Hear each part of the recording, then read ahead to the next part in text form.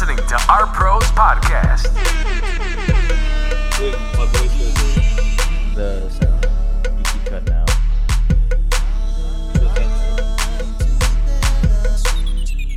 You just do an intro. Oh shit, I had it backwards, dude.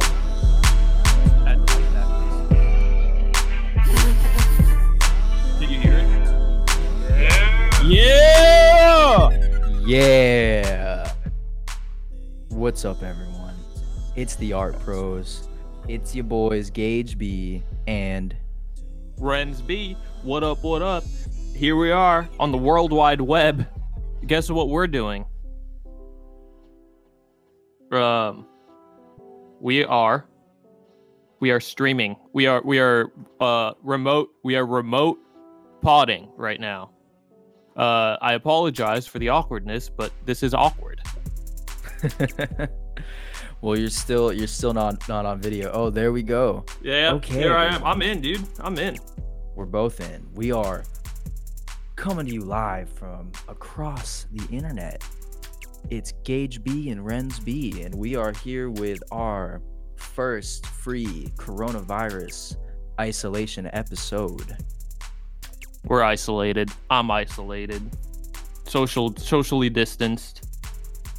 Yeah, you may know us as the smoothest podcasters in Baltimore, but we are now the most isolated artists that are professionals. I don't know about the most. Well, maybe.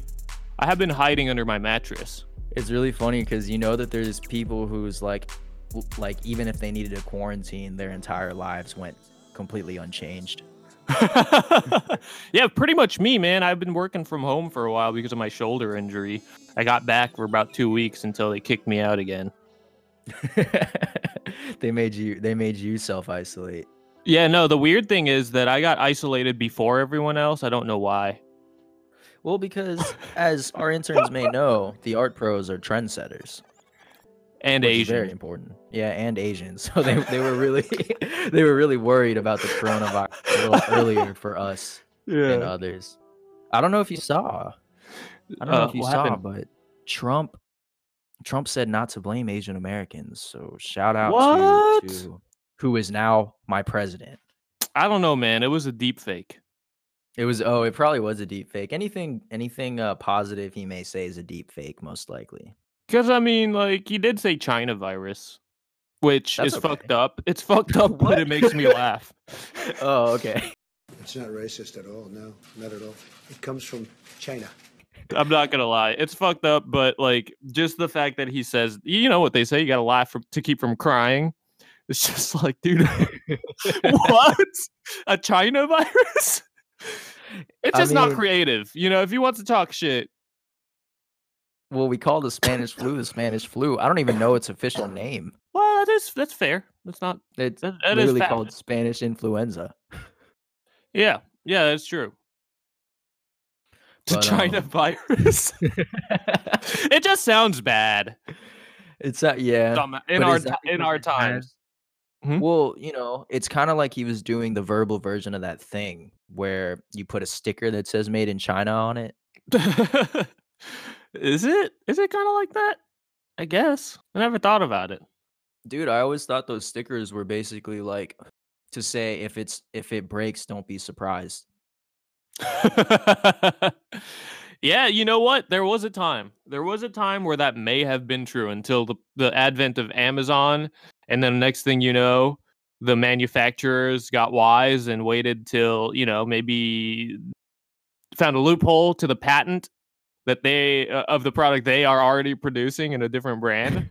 They're like, we're just gonna do it and make it cost like, you know, 30% cheaper. Yeah, I mean, you know, let's be honest. Let's shout out to the concept of Yelp, the concept of Amazon reviews, because without those tools, no one would know whether or not their bidet is effective in shooting water right up into your butthole. Because why waste the money on toilet paper?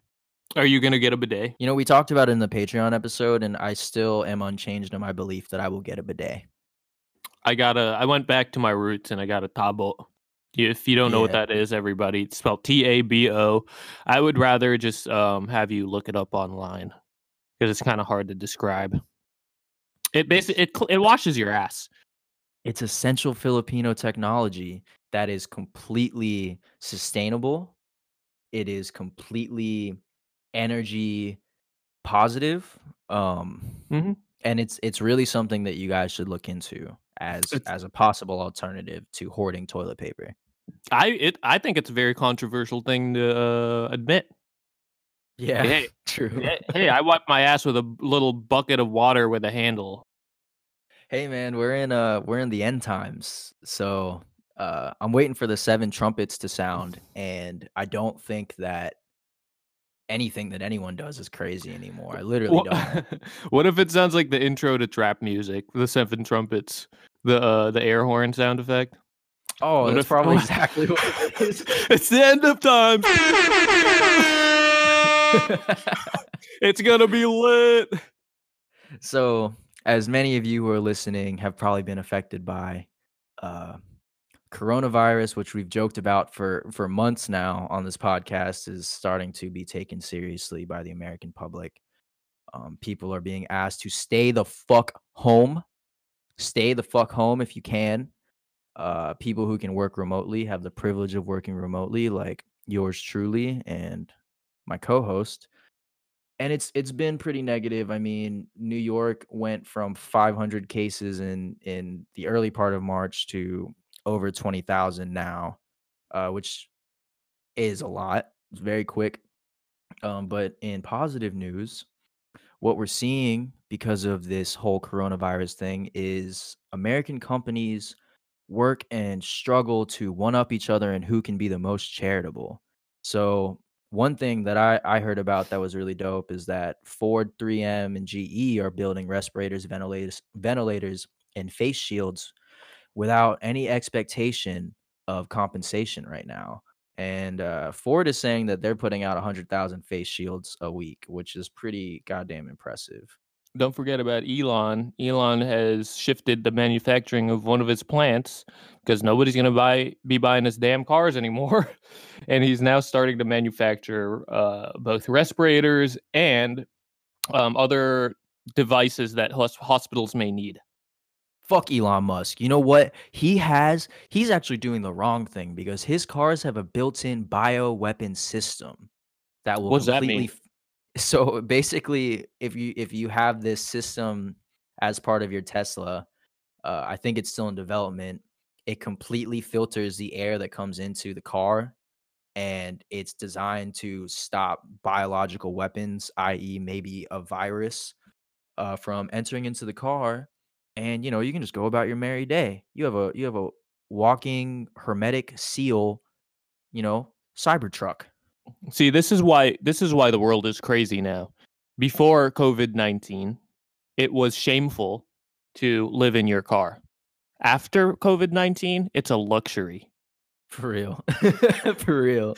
Now you're going to have all these people, wealthy, privileged people with Teslas and bioweapon integration, bragging about how they live in their car and how good it is.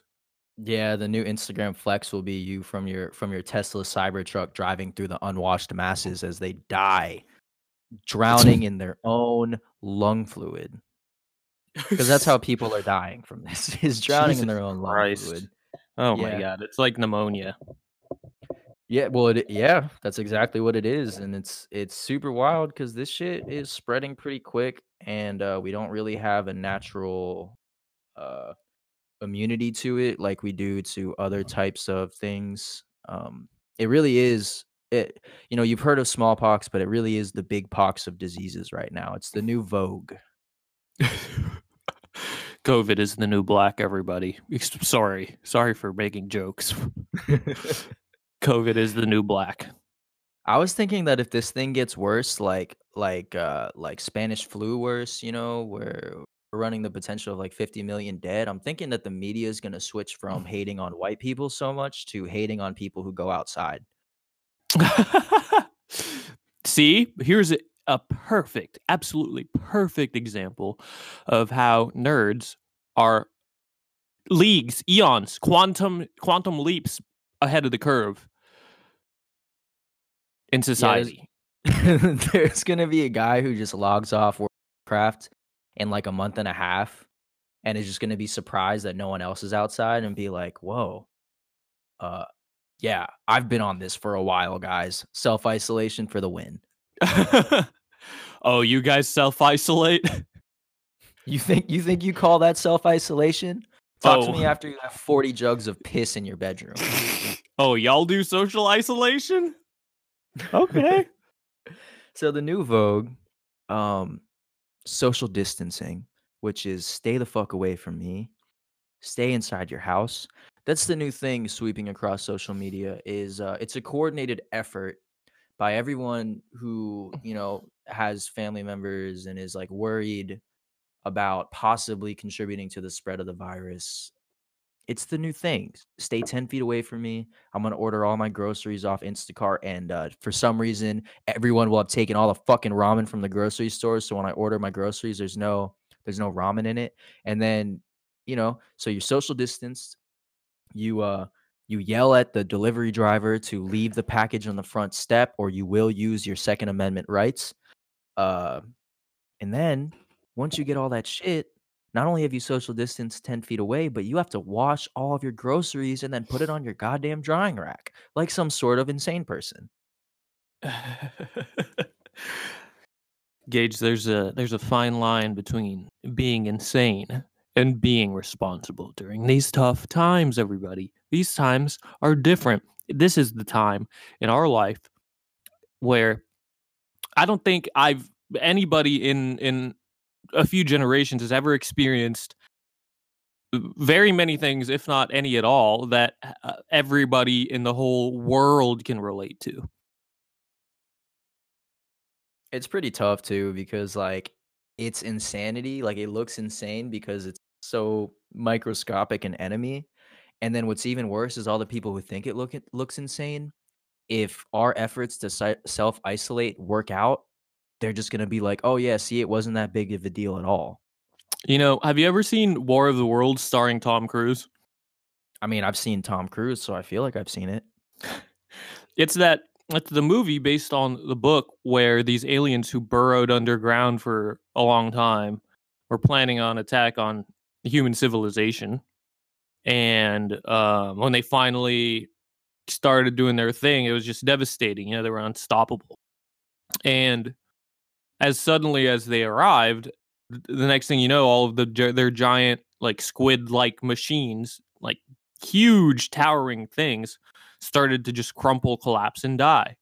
And then the twist is, spoiler alert, if you don't want me to spoil War of the Worlds starring Tom Cruise from like 2005, you should skip ahead. Because what happened was, what defeated the monsters was not Tom Cruise, not 5'6" Tom Cruise. It was 5.6 microns of bacterias. The aliens died because of bacteria. Sorry, I didn't hear anything you just said because, as I said before, I haven't seen it, and you said spoiler alert, so I just popped out real quick. Oh, my bad. Okay. Well, you can always run back and listen to it. I'm sure our buddy Craig can run it back for us. Yo, Craig, pull that up. Pull up War of the Worlds, Craig. Okay, you're telling me 5.6 micron thick layers of bacteria, the saviors of the planet? Well, it seems to me that these minuscule coronavirus, COVID-19, SARS causing pieces of RNA may be the planet's saviors, because what we're seeing is the first ever community agreement on socialism. Everyone wants $1,000 from Donald Trump. Everyone's asking for it. I mean, am I going to have to vote for COVID-19 in the 2020 election? I feel like I might. I mean, they stopped utility payments. They're talking about universal basic income.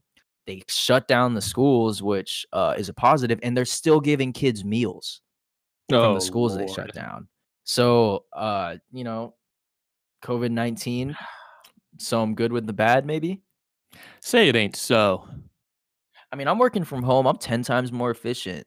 Like, I wake up in the morning, and it's like 8:30.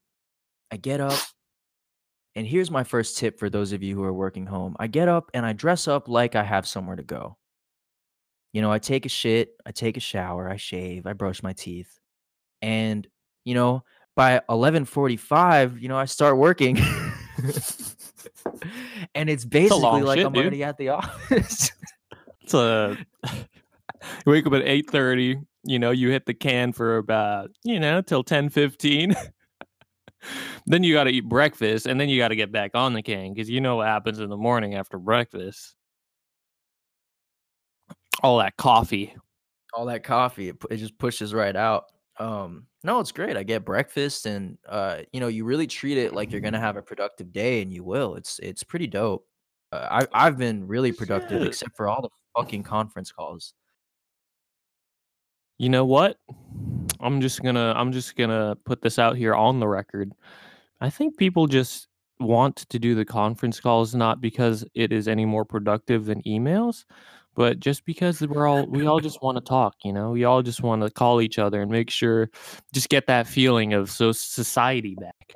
How long has it been since we've been indoors? A week? About I would say 12 days, 14 maybe. Yeah, I haven't left my house since like 2 weeks ago at this point. Wow, really? Basically. Yeah, I'm 1 day away from 2 weeks, and the first 4 days were completely by choice. Had nothing to do with coronavirus at all. I just worked from home by choice. I didn't know that I was going to be forced to work from home the following Monday. Yeah. It's just a trip. I feel a little bit prepared. Not happy about it, but I had been working from home for over a month because I have 3 separate very serious injuries on my shoulders still. And as soon as I got back, as soon as I felt mobile enough and that I wouldn't make anything worse, they kicked me out. I already said that, but it's just amazing to me. Like, I don't know. If there truly is a Lord, then they're trolling me hard right now. They're probably having a blast. So as someone who's been working home for a while, do you have any like pro art tips for working remotely? Shoot, man, that's hard. So for someone like me, it takes a lot of effort to stay focused and stay on task. So to me, it's all about prioritization. What are the major goals of the day? You have some conference calls, you get those out of the way. You got to make sure you're communicating with your team because, that's just good management. It's best practices, as they say. And if you work in a team within an organization, you will have those conference calls. It's very early in our work from home lifestyles. So that's one thing that's really important to manage. Now, before everybody was working from home, it wasn't as tricky because it's one thing for me as a person to get coordinated with everybody else still living a normal 9 to 5, go to the office job, but now everybody has to adjust to the work from home lifestyle. So whatever tips that I have, they're all generally about just being focused and staying on task and making sure you're in a room in a home office where you could be comfortable. And you got to make sure that you have a clear understanding and defined list of goals for the day. It's easy to get distracted when you're working from home. So just control your environment and make sure you're sitting comfortably. Don't sit in bed. Really, like get up and do something before you start working. Get up and make your bed like it's a normal work day. It is a normal work day. It's nothing different. Your office is you're isolated now, so you can't have water cooler conversations anymore. That's where your conference calls come in. Maybe you can even call a coworker if you want. That's one tip I have. I've called a couple of my team members in my job and just talked about stuff like after we were done discussing what we had to do. It's necessary, I think. It's health. This is mental health. So just remember that. Just remember that you have control of your environment. That's the biggest difference between working from home and working at the office. You might have control over your desk. You might be, put a little Minions tchotchke on your desk to personalize it. Make sure people know exactly who you are at a glance. When you're working from home, unless you're video chatting, I mean, you could go to the lengths of curating the background of your video feed, but yeah, you're controlling your environment for your productive needs, not aesthetic. So here's that was very insightful tip, Renz. Thank you. Here's my suggestion for how to stay focused. And this is an arts-oriented podcast. So I took this straight from all the freelance artists I know whose everyday life is remote work. 2 fat rips of cocaine, first thing in the morning, 1 at lunchtime, 2 after lunch, and then make sure to top it off with 2 or 3 pieces of Adderall because goddamn it's hard to stay focused around the house. Now, in terms of mental health, I often find myself in conference calls. Those of you who have dealt with conference calls, I find myself wandering aimlessly while 2 people talk in front of what is essentially a room of 15 people about something that they probably could have just emailed about. And I end up walking back and forth in my illustrious 9-bedroom Tudor style home. And, I lose focus because I'm just walking. I'm walking back and forth, circling my cage like a hungry tiger. And what's been most effective for me lately is I set up little puzzles around the house, like little brain teasers and traps that I happen to stumble into while I'm walking aimlessly during this useless conversation. And then, I make it a life or death situation. Yesterday, I set up a bear trap in my living room and I stepped right into it. So, while they're blathering on in something that could have been an email, no offense to them. I know, mental health, you got to talk to your coworkers, open lines of communication. I totally get that. But while I was stuck listening to them talk, I had to pull open the ratchet that holds my bear trap shut while undoing, a 100-piece puzzle of a Van Gogh Starry Night painting puzzle that I got for Christmas when I was 8. And I've found that that's really effective to help keep me focused during conference calls. That's some really excellent mental gymnastics that you're doing multiple things at once. That's impressive. And then once you escape all your puzzles and you're hour or 2 into the conference call and people are talking about their barbecues, I found it's really effective to get in a couple squats, maybe do some push-ups if you're lucky like me to have AirPods. Throw some push-ups in there, get your exercise in during the day. You got AirPods, bro? I got AirPods, bro. Damn, bro, you're rich. I know. Damn, bro, you're rich. Now. I don't know if y'all can see, like, Gage and I are video chatting so we can be completely in sync. Gage is basically doing the whoa right now. Whoa. Oh, shit, dude. Oh, man, I think my internet just spiked up. Oh, it just tripled? Yeah, that's another thing. Get good fucking internet if you're working remotely. Because my shit, we have like 4 people working remotely at the house, and we literally have to pick who gets how much internet when. It's like I feel like I'm in the USSR asking for bread rations right now. I'm concerned though, dude. I'm concerned about. Okay, so this is definitely 100% a paranoia. It is a conspiracy that I and probably some people share. Probably a lot of people share. I think that I feel like the government might take over. This is the complete. I feel like what if this is a fabricated theatrical reset button? I was thinking about it last night. Okay, now mind you, I had a bit of whiskey, so I was downstairs. I was like, dude, what if China is pressing a world reset button? This is all in secret, only they know, by releasing this virus that is fast spreading and deadly. And they're basically saying like, yo, y'all playing too much with the economic stuff. Y'all are relying on us too much with this China virus. We're going to release this China virus. Like, this is all low key. What they're saying. They're saying something completely different in a propaganda style way. But to me, what I'm hearing in an equally ridiculous way is that they want us all to honor our, the true economic resources that we have by putting us to the test. It's cuckoo bananas. But what if it is like that? Like, so I say that because our country basically decided by printing a ton more money and possibly affecting inflation. They're going to give us all like money we don't have. Like, where is that money anyways? Why are we in so much debt as a country? Who owns that money? Who do we owe?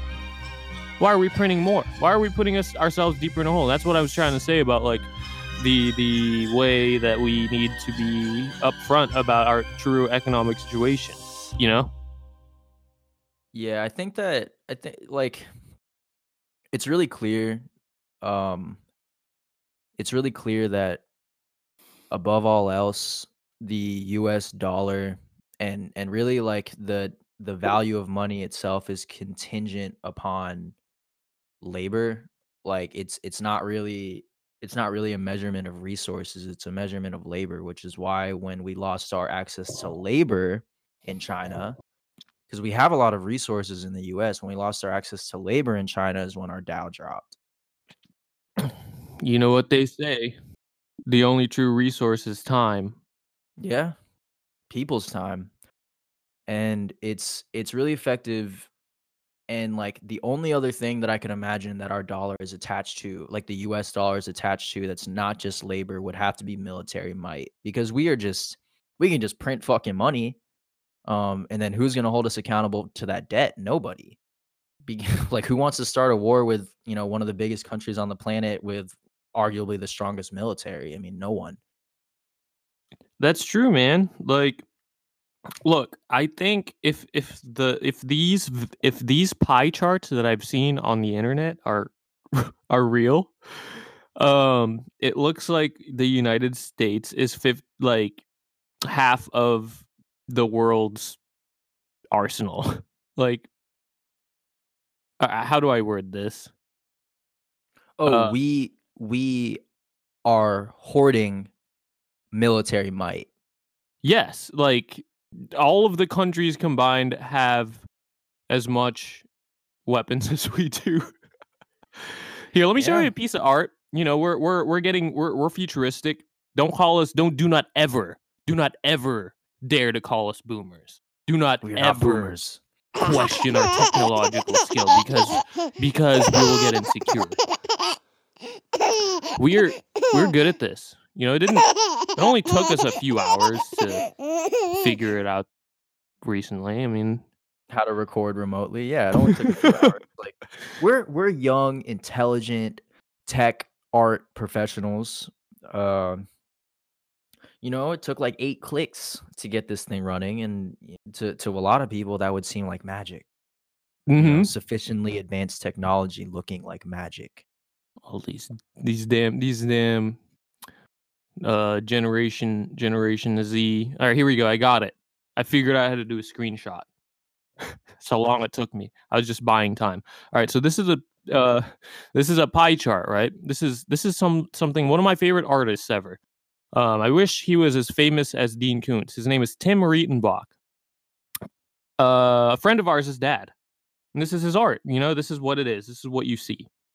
Now, what do you see there, Gage? Can you describe this image that I'm sharing to everybody, to the audience? So it's a circle panel, presumably painted. Half of the panel is just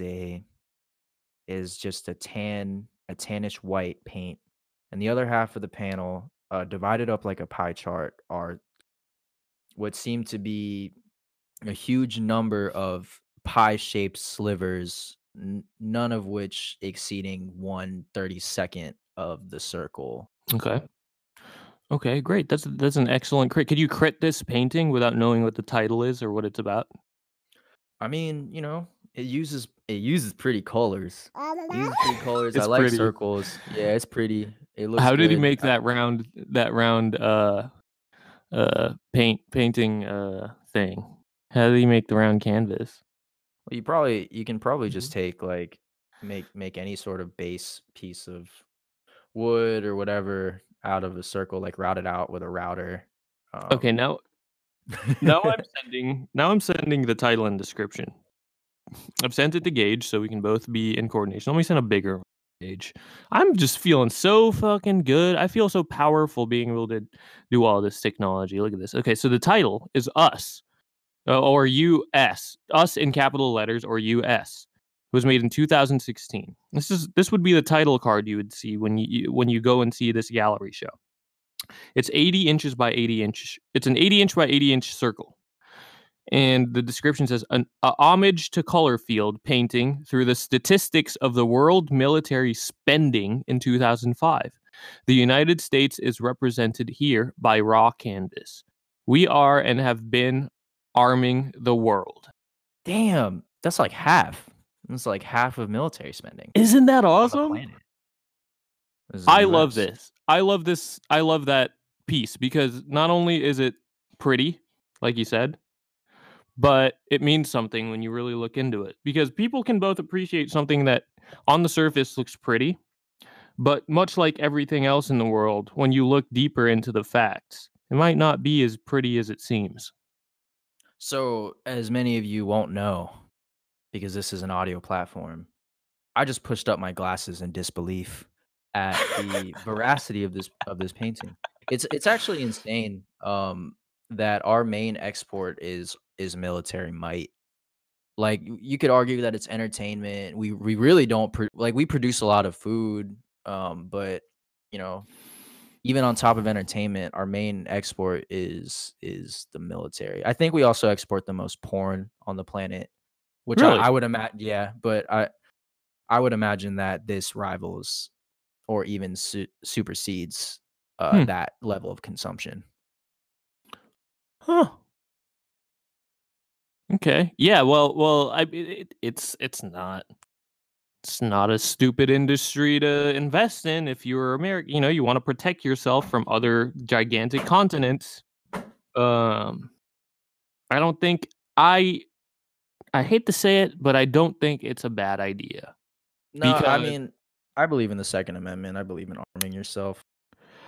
You to defend yourself. This is a little bit different than defending yourself. But the thing of it is, you can't really, realistically, let's be honest here. You can't tell somebody, let alone a whole country, what to invest in. Like, perfect example is North Korea. They're like, fuck you, we want to have weapons. They have a lot of weapons. They are investing in weaponry in a similar ratio as America. They're much smaller. They don't have as much, but they do have a fuck ton. They have nuclear weapons. They're safe from anyone fucking with them because that's, instead of feeding people, they're feeding their pistols. You know what I'm saying? They're feeding their war machine. So it makes sense in that way. This is more than defensive. This is defensive and threatening as well. I'll put it this way, Renz.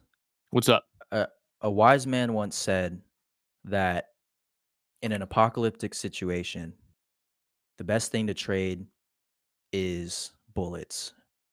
Because with good aim, you can trade one for anything that you want. Ooh. Damn, where'd you get that quote from? The Walking Dead? Yeah, I'm sure it was The Walking Dead. Who was it? I don't remember. Okay. It stuck with me. I mean, like, it's a reminder as to why, even though guns are abhorrent, in a society that pretty much traffics in guns, you might want to have one. I have I feel like a big phony, Gage. After saying all that, because I'm playing this video game called Borderlands 3, as you may know, and that video game is all about literally a billion guns that you can get. And you literally trade in guns. Yeah.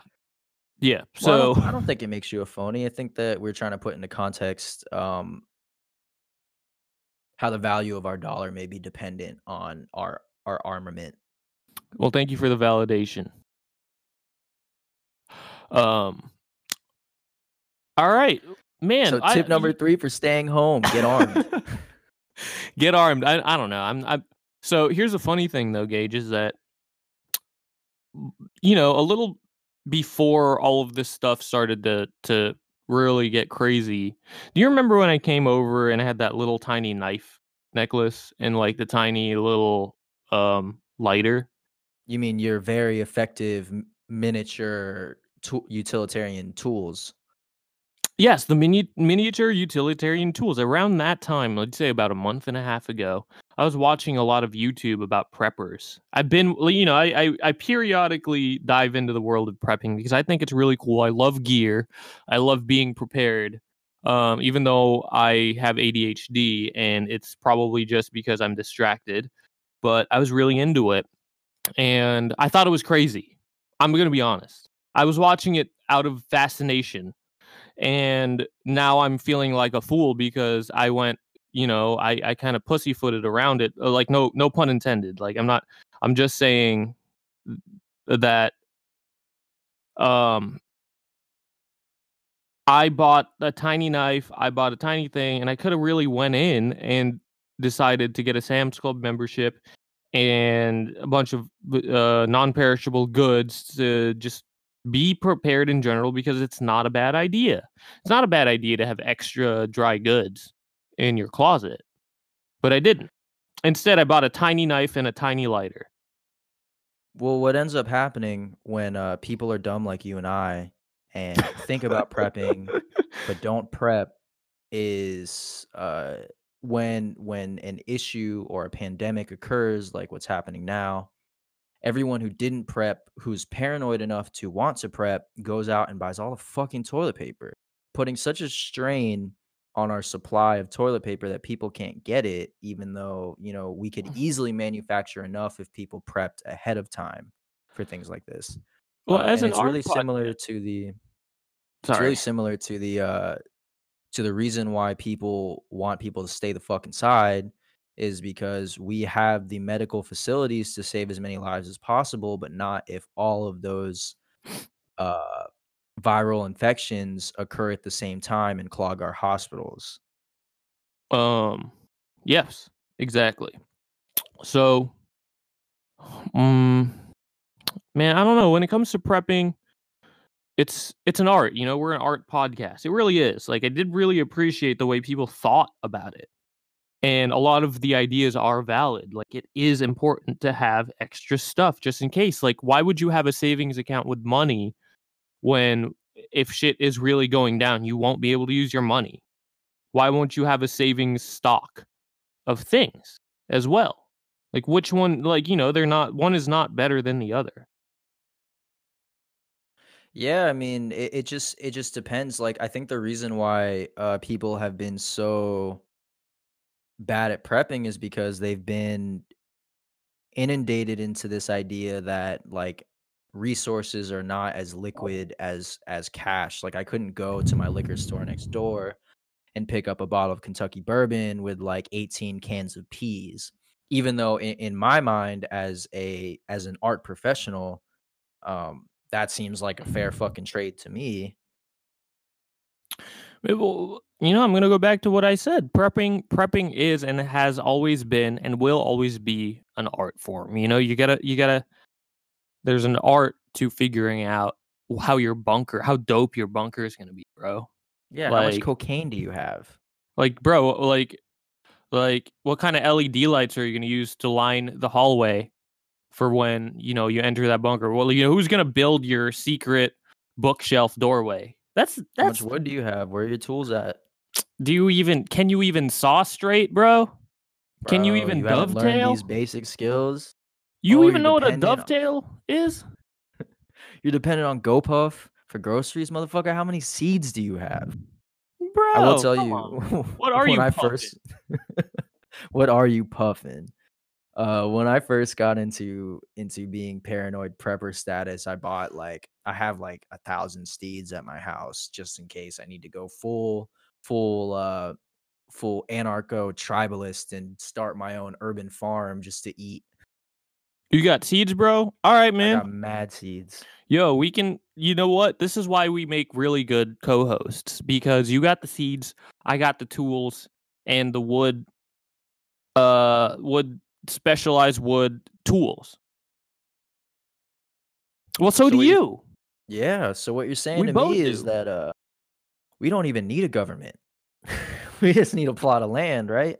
Bro, we never did. That's the thing. See, that's the art form. That's the philosophy behind prepping. The philosophy is that you got to protect yourself for the time. You as a prepper, you never rely on anyone else but what you can do, because you're prepping for that time when you need to be independent. So are the true greatest preppers people who are wealthy enough to buy plots of land and start farms that are completely self-sustaining? I think the best preppers are creative people, because you I can got a million collect. canvases. Oh, Yeah, bro, you can collect as much as you want, but to have the capacity to apply your resources to what you need. Remember our guest Jay. How did he describe creativity? He said it's solving a problem within I'm paraphrasing, within constraints. The constraint in this case is how much resources you have. The problem is how are you going to get to a point where you can self-sustain. So as a prepper, that's the goal. I mean, we've talked about it before in the podcast that like the best thing we learned from art school was the ability to teach ourselves and to solve a problem within constraints. Yeah, and we talked about this during our very exclusive After Dark Patreon episode, is that creativity is a human right. Creativity and art, people talk about STEM. Sometimes they say STEAM because they want to add the acronym A for art in there. That's because creativity is a human right. People need to learn to be creative. You need to teach creativity, because that creativity itself will make every other thing that is studied, every other lesson, be easier for that child that's learning. It's a lot easier to problem solve if you're creative. I think that there's an argument to be made that like people have a right to language, right? To learn language, and I think that it's pretty inarguable that if you have the capacity, every member of your community should know how to read. I think that it should be, so fuck galleries and museums for this. It should be considered that creativity and the ability to produce art and the ability to be creative is also considered like a language, I a way to disagree. communicate. I disagree. I don't know how to read. I rebelled as a youth. I thought ahead. I said, I'm not going to need to know how to read, because I got to prep. I got to prep from reading for when reading becomes obsolete and we have to create our own language. I was 3 years old when I decided this. I was like, fuck your books. I'm not gonna copy these letters 26 times on a page. I think real anarchists only learn Morse code. Beep beep beep beep beep beep beep beep. It's weird, right? I know how to speak, but I can't read. I can write, but I can't read. I can make all these Instagram posts. It's amazing what the human mind can actually be capable of. That's why prepping is important. Incredible. So do you think that the direction that we should go in would be a world where everyone is self-sufficient, or a world where we have like an any state sort of AI system where all of our needs are taken care of? I think it's a world where people should be comfortable about not knowing how to read, because I can't, and I feel like I'm alone. I'm just kidding. I didn't mean to put you on blast like that, man. I don't know. That's a hard question. Like on the real. I'm gonna get serious mode again.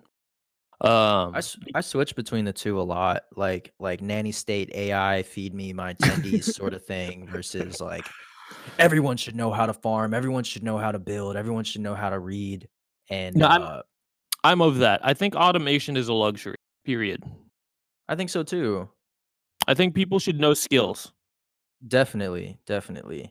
But then on the other hand, you have to keep in mind that being able to learn a skill as of now, and then to exercise the ability to build or to write or to farm is like a privilege for people who don't have handicaps, whatever they may be. Yes, but there's also this is where it gets tricky, is the understanding of how to educate people with different abilities. Well, I don't think you can educate a guy who's paraplegic on how to stand and build something. Well, I guess I worded that wrong, but I think my point is just that everyone learns it in a different way, and everybody can contribute in their own way.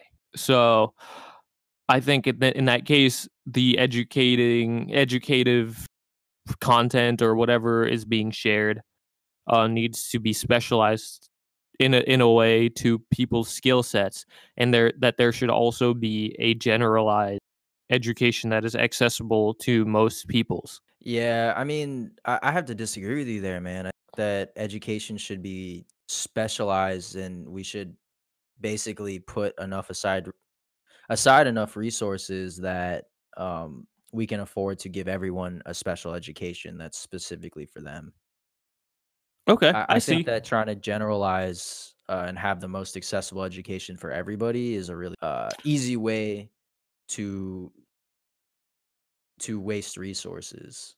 So you don't think having both, you don't think that there's a benefit to having a type of education where everybody can get as objective as possible on certain things. Like I'm not, one of those things that is I think would be difficult to translate in that format would be history. History isn't really objective. So I'm talking about hard skills like, I don't know, like certain hard skills that most people can at least learn about and know, not necessarily be able to physically do. So there must be some way. There must be some educational geniuses out there that can share really basic information, like just basic stuff, like the alphabet or something, or learning how to tell time. I mean, I think that kindergarten is a really effective example of where that works, but as people do, like I believe in genetic differences between people. I'm not about to go into like I don't believe in genetic differences in terms of the ability to learn between like races or something, because that's just that's s- not my core belief. But I do believe that there are people who are more receptive of learning new information quicker, and like there's an early starting point where you can get everyone on the same path, but ultimately like you really can't. uh I think that Well, the reason why we have so many people who have trouble paying attention in school is because it's designed for the lowest common denominator. so I think that factually, people obviously have genetic differences. It's obvious. But that fact does not have to produce segregating segregating, things that make people feel othered. I think it should be Well, honored. the so like that's the whole problem with not giving enough resources to educate, right? Like you could have a classroom of 30 people and have 30 educators if you're willing to put the resources in there, where like people are Yeah. all together and they can talk, but they also have individual instructors who can lead and tailor an educational experience to the student.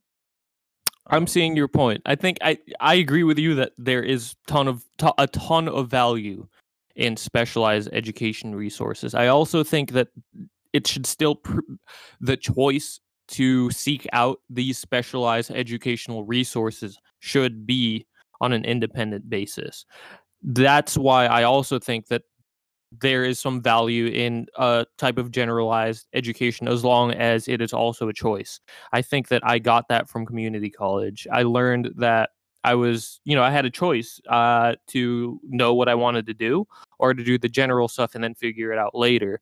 So I went with the general and then I figured it out and then I transferred to my fine art college, the illustrious beep.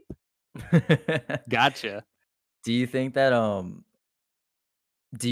it would be effective to abstract like the whole college courses thing into like all of our education,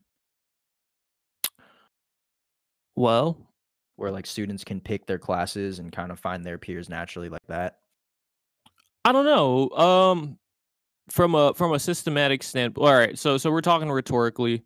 Now that I think about it, this would be a great topic, and I would like to publicly announce to everybody that I don't like to make empty promises because we've made a lot of them. But we've been in talks with one of our favorite Instagram accounts called Fountain Institute, who are really into remote education, accessible education. Let's call it that. It's much better, much more appropriate. And maybe we can ask them. I'm not an expert, but they are. Their titles have director in them.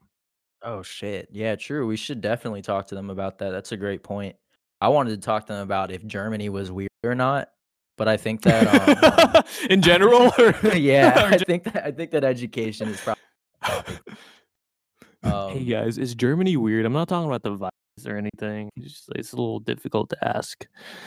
No, I definitely want to get into it with them because, like, part of me thinks about whether or not, like, having a general ed public education system is functional, or if having like all private schools with like a government provided basically underwriting or basically the government would give people credits to go to whatever private school they wanted to go to, but parents and teachers could choose where they work, and parents could choose which schools they want to send their kid to, and you could only use that government provided, like, basically education tickets. Because I think that our school system is like pretty weak, and it's because that there's literally no choice in choosing how there's no choice on the student's part or on the parents' part on how their kids are educated.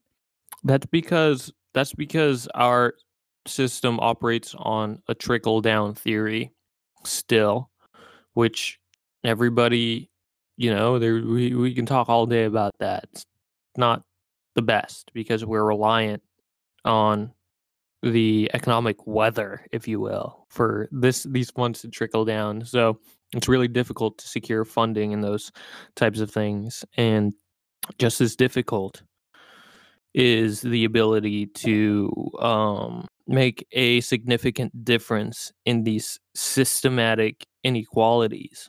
I mean, what you end up seeing is like a lot of nonprofits or like private companies and organizations really picking up the slack where the public education systems failed. I know that like with schools that I've worked with, a lot of the kids learned more from like after school programming or from people coming in who, kind of understood the community better than the state government and provided guidance, in like a from private funds. I'm not going to lie. Like, I was part of a education nonprofit that was able to do the things that it did because it wasn't attached to public school and because we got private funding. Yeah, we should. What's up? Yeah, I was gonna say we should talk about this with the Fountain Institute. I think that's a great idea. Yeah, look, it looks like Craig started recording at 5:57. This is us being high tech. It's 6:50 right now, according to Michael. This is awesome. Everyone's getting an in-depth look. Like this is how we preserve connection. I was talking about Death Stranding in our private stream, but in our Patreon stream. But yeah, it's real. I mean, this is fun. This is crazy. I can't believe that we are able to do this. I'm at home. You're at home. Still potting. We're still going. You can't stop the Art Pros podcast. You can't stop the Art Pros podcast. What do we do when the internet goes down? I don't have any cassette tapes to record and distribute to our fans. Yeah, and I don't have any pigeons to attach those cassette tapes to. I got pigeons, bro. Oh, you got you got pigeons? Bro, I got 507 pigeons. Shouts out to everybody that has followed us on Instagram. We have broken 500 followers. We love everybody. We love all our fans listening to us. Thank you guys so much. Thank you. Renz, you want to shout out where people can find us if they want to donate or follow or whatever? Nah, no one's got money to donate, right? Just save your money. True. Save your money. Don't donate to patreon.com/artprospodcast. But, do give us, it's totally free. Give us a shout out. Tell your friends about us. Our previous episodes were live and super lit. I think we're getting better. We're trying harder for you guys, even with this this deafening income inequality. And you can follow us on Instagram at paid.artists.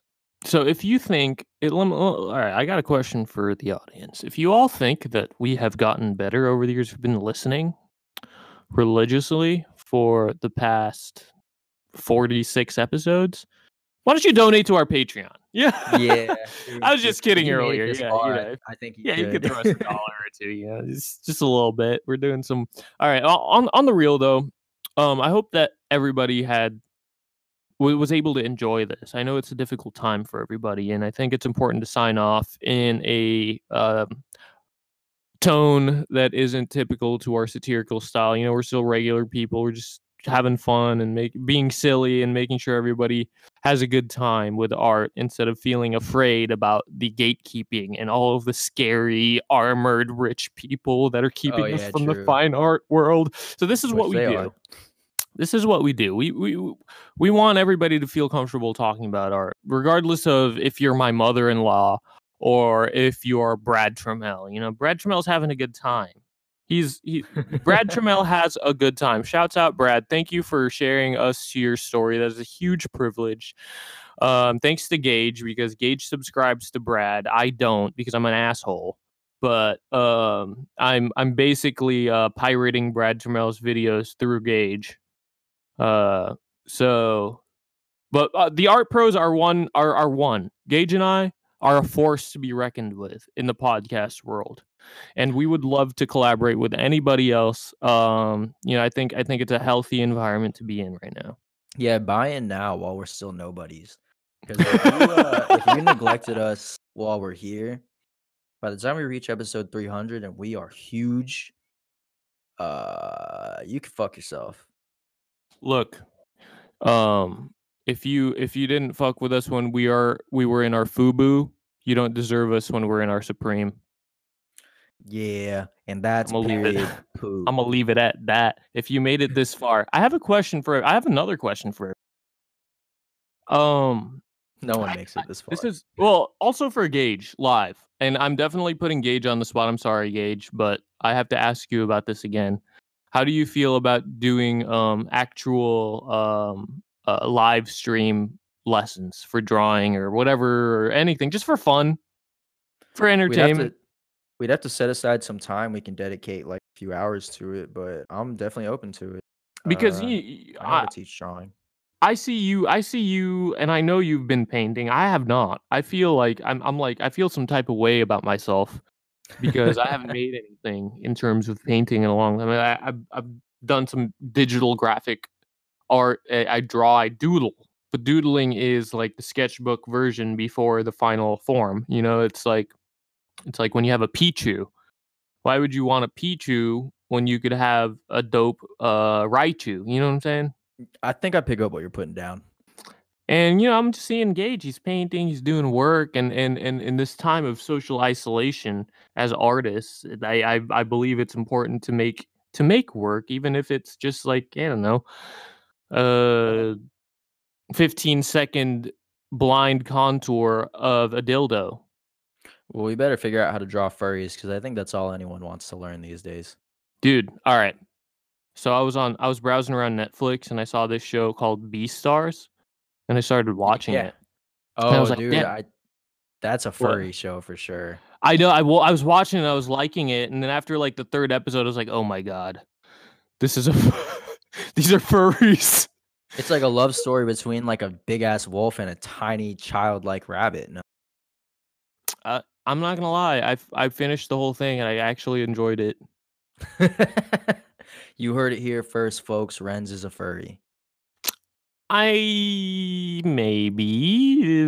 not, but it was a good story. It was a good story. Like, how I thought about it was like, if furries never existed, it would still be a good story. And since like, let's say that this could have been what inspired furries. You know what I mean? I think so. I think we've hit an hour mark, man. And before you expose yourself too much, let's sign off for all the wonderful art pros. I know it's for the culture. I know. Keep telling yourself that. I think this is a good episode. We love you guys. We're trying, and stick with us. We're gonna really make this thing happen. Like, save your money. Do not donate to us under any circumstances unless you want to. I mean, if you've listened to 46 episodes, then maybe you should consider giving us $1, but give the other $9 you were gonna give us. Give that to someone who's trying to do something a little more important. Until give it to we're yourself. yeah, keep it to yourself. It's tough out here. I want to shout out all the people who work in the arts who don't have guaranteed income in this time of turbulence, like I do. I know it can be tough for like our fellow art handlers or illustrators or designers who really rely on like an hourly paycheck or being able to go into a space, and I appreciate you. Well said. Very well said. So I hope everyone's staying safe. I hope everybody is keeping in contact with their loved ones. And on top of all of that, a little less importantly, I hope everyone's staying, healthy and physically and spiritually balanced. And I hope that everybody is able to at least express themselves creatively. Stay sane, everybody. We love you guys. Peace.